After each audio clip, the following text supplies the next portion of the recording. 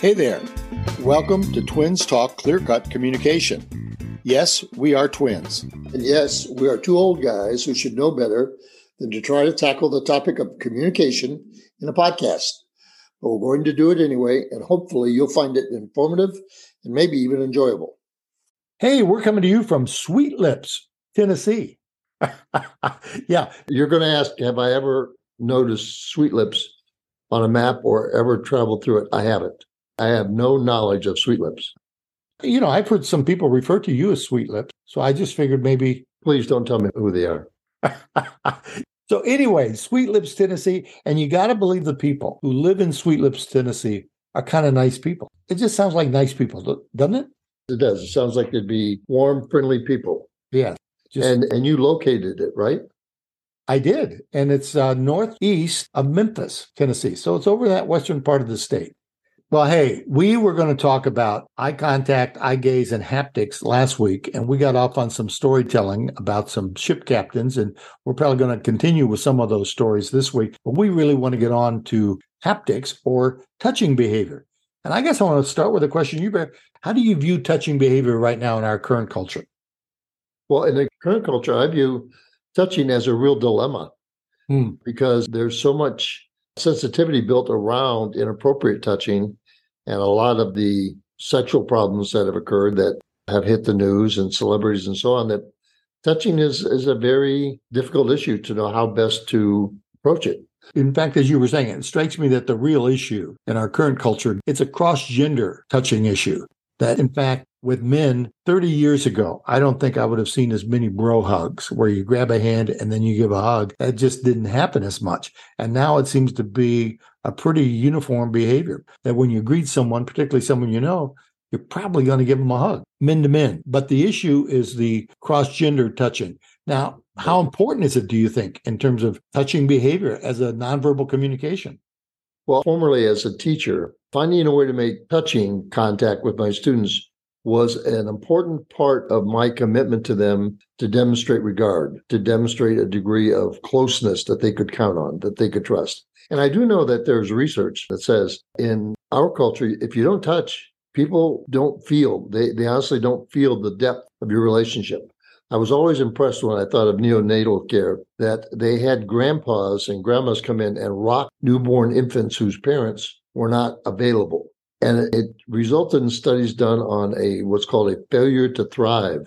What they found out was that if infants aren't touched, they fail to thrive. They actually cannot grow. They don't develop. It's that important. So I put a lot of weight on touching as a means of adding depth to a relationship, demonstrating regard, demonstrating authentic affection. And without it, sometimes relationships feel pretty hollow. If we think of interpersonal communication as essentially making contact with another human being, then touch becomes an integral part of that. And when we think of nonverbal communication, not surprisingly, touch is a critical part of being effective as a nonverbal communicator. So I think our position would be, Twins Talk, clear-cut communication, is it's not so much should I, shouldn't I touch. We should be touching, but it's how we do that. Exactly. And it's particularly how we do that in cross-gender communication that is both appropriate and acceptable.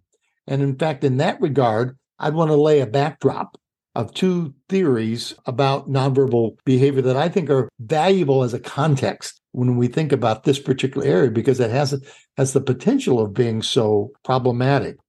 One background, we developed a theory called rules theory, and that essentially said that as people make contact with each other in interpersonal spaces, they begin to develop rules. So if I do something, let's say I shake hands with you, in our relationship, I've kind of established a rule that in these contexts, we'll shake hands. In that same vein, there was another theoretical framework that talked about the concept of bid theory, where people make bids. In a card game, you would make a bid to do something. Well, in interpersonal communication, these scholars were saying people make bids when they initiate a behavior. And if that bid is accepted, it becomes a part of the relationship. So I'll give you a for instance. When we began to bump into this in terms of sexual harassment issues, A fellow would walk up and throw his arm around a business partner or something like that, and she wouldn't say anything at the moment. Now, she may have been cringing inside and certainly later on reported that it was a totally unacceptable behavior on that individual's part. But in the moment, she just accepted it and said, if this happens again, I'll have to deal with it, but I'm going to let it pass this time. Well, unbeknownst to her, in bid theory, he just made a bid and you accepted it. Therefore, it's now become a part of the relationship. So 3 weeks later, when he does the same thing and finally she reacts and says, this is unacceptable, I'm not going to deal with this, he's surprised and said, I don't get it, because in his mind, you had accepted the bid in the first place. And one of the things that I found is it makes it very hard on those who don't want to accept any particular kind of touching. And they don't say it the first time. They've now created an issue. And so it puts a lot of pressure on them to be heads up and to say, if there's anything going on in the nonverbal space that's unacceptable to me, I need to speak to it immediately. Have you been doing any reading or researching recently on what are the lines that are acceptable? Where is touching appropriate and where it is inappropriate? Well, there's been some interesting historical research studying it in terms of body part. And what they did is they examined the human body. They had these graphs. Look, when you go to the supermarket and it's got the cow with dotted lines with certain pieces of the cow which you could buy. And well, they actually did that with human body. And what they came up with was that the shoulder and the elbow were the clearest places that were acceptable to touch, that had the least amount of negative implications or negative potential in terms of cross-gender touching. So the idea of touching a shoulder or the idea of touching an elbow, those were the least complicated places. Now, I know you and I had been talking about this, and some of it comes right down to getting permission from the other, right? So talk a little bit about what you would see as an approach to how you figure out what's acceptable, what's not. Well, there are situations that seem to me to stimulate the interest or the want to make physical contact. If you're in contact with someone who's going through a particularly hard time, a grief, a loss, some sort of difficulty that's causing them to feel very stressed, I think for me, there's very much a want to add the dimension of touch as a commitment to their well-being, as a commitment to them personally. And so if it's someone I don't know, certainly at all, then I don't presume that it's okay, but I might ask, would you mind if I gave you a hug or some other way physically provided some support for you? So that's one of the approaches I would use. And I'm personally not someone who's a natural at that in terms of wanting to step in and do that with people I don't know. So I'm one who would move into it slowly anyway. There are some pretty straightforward, obvious touching behaviors that I think almost everybody would recognize. One is when you touch someone, you don't do it for an extended period of time. The longer you do it, the more problematic it becomes. So a quick hug versus a lengthy hug. Another one that I've always found interesting in this whole bid theory, there was a term that came up called uninvited, non-reciprocal touching. How academic can you get? What it really meant was you touch someone in a way that they can't touch you back. And the best example we have would be teachers in elementary schools who walk through the rows of a classroom and they tap kids on the head. A third grader. Well, no third grader is going to stand up and try to tap the teacher on the head. So it's uninvited. I didn't ask you to do this. And it's non-reciprocal. I can't reciprocate in touching.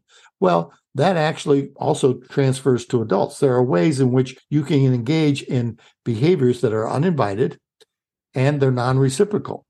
And so, for example, if I were to walk up to, I would say, a business partner, a business associate, and throw my arm around their shoulder, they really can't reciprocate that without us getting involved in a big hug or something like that, and it wasn't invited. So there is an issue there that's a little more refined than the obvious, which is you need to be aware of what that communicates and whether you want to engage in it. And what it essentially communicates is the person who does the uninvited, non-reciprocal touching is communicating power.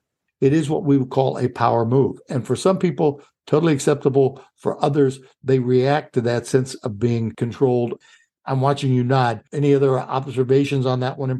No, I think it sounds complicated. It is put in vernacular that's difficult to interpret at times, but that's exactly right. A lot of times in a lot of professional settings I've been in, and unfortunately, it's particularly men historically who's done that, who feel at liberty to touch someone in a way that they didn't invite and would never have returned to them. And I think that just became habit. And the assumption of, you say, of power is absolutely clear that it would not have been from a subordinate to a boss. It would have been the other way only.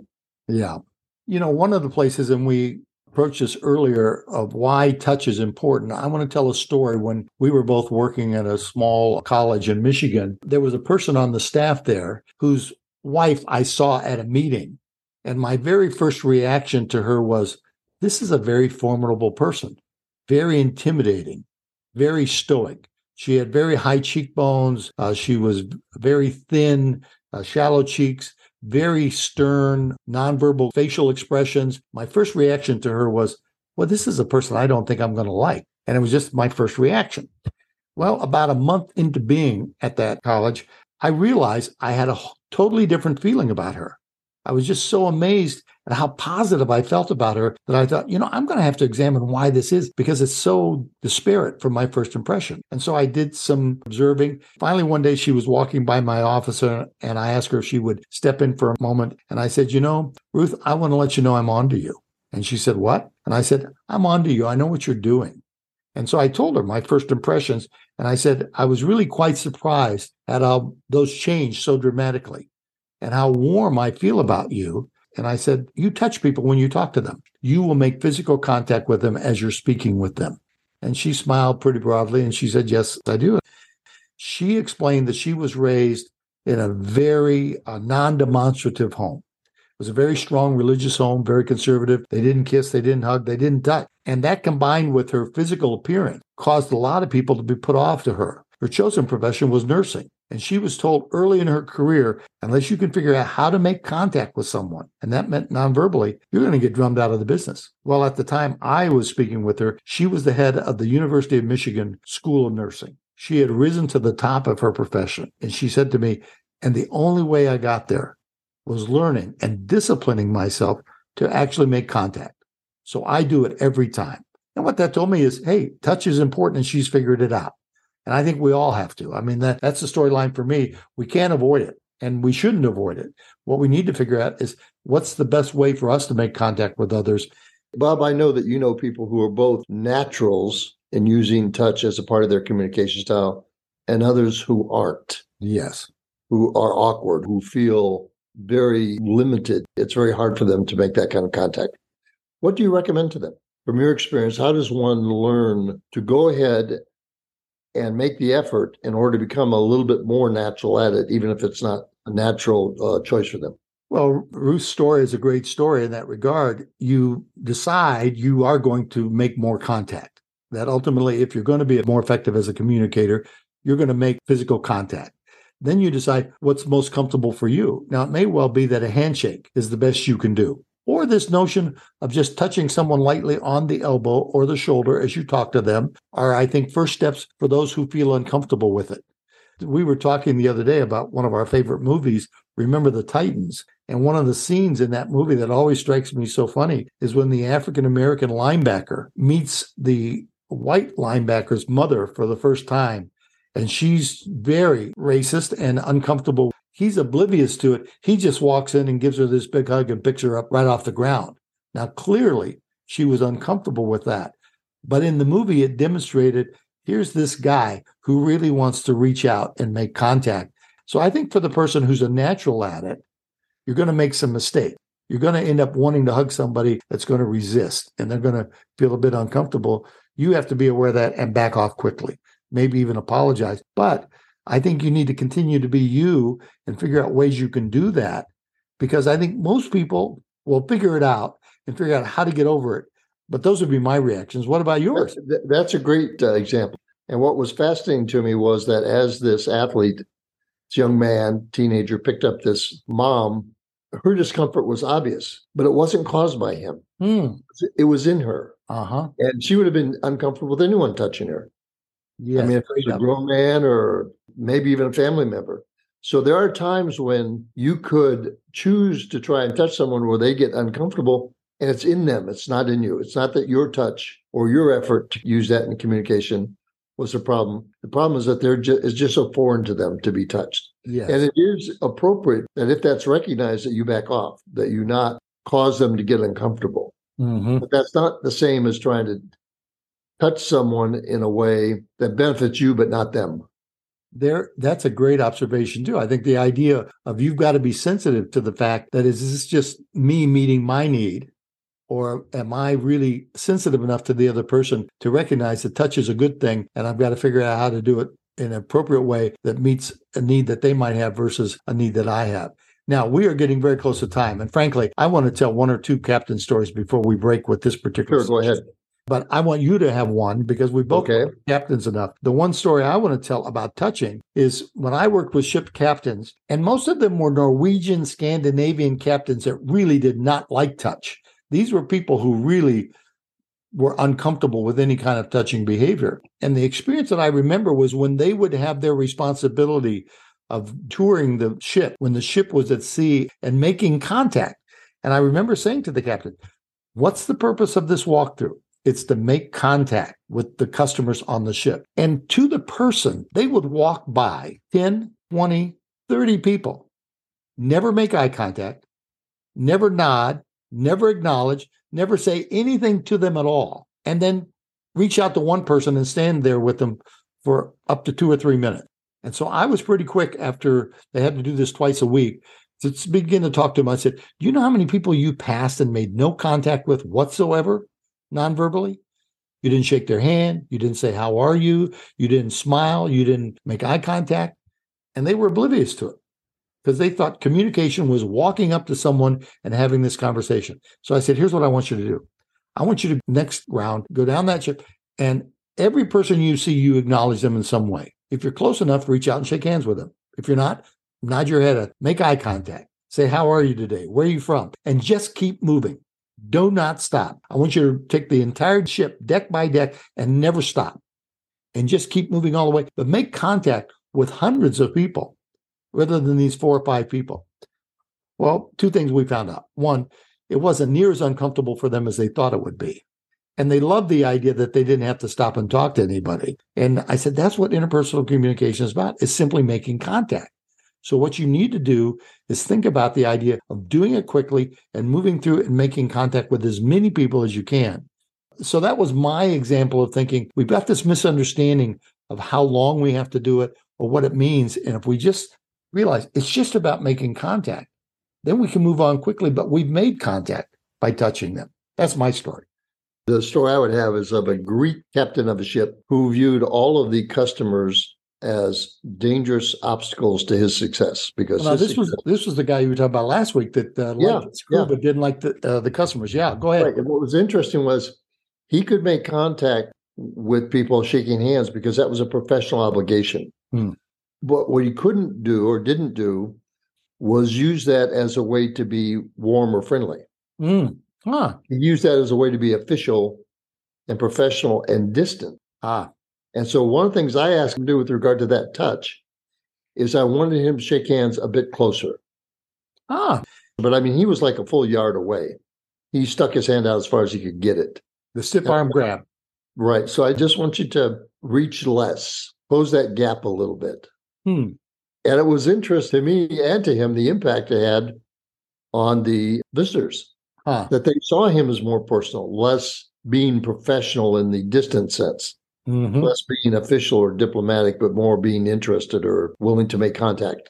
Even closing that distance a little bit and adding a smile or speaking in a more familiar way, a more familiar tone, can do what you want touch to do. And it really combines with our previous conversation around proxemics. Because you're moving into that personal space, you're making it more personal, more intimate, and you're creating that personal feel. Well, listen, we are out of time again, but for me, this is always a fun topic. Summarizing, touch is important, do it, but figure out how to do it.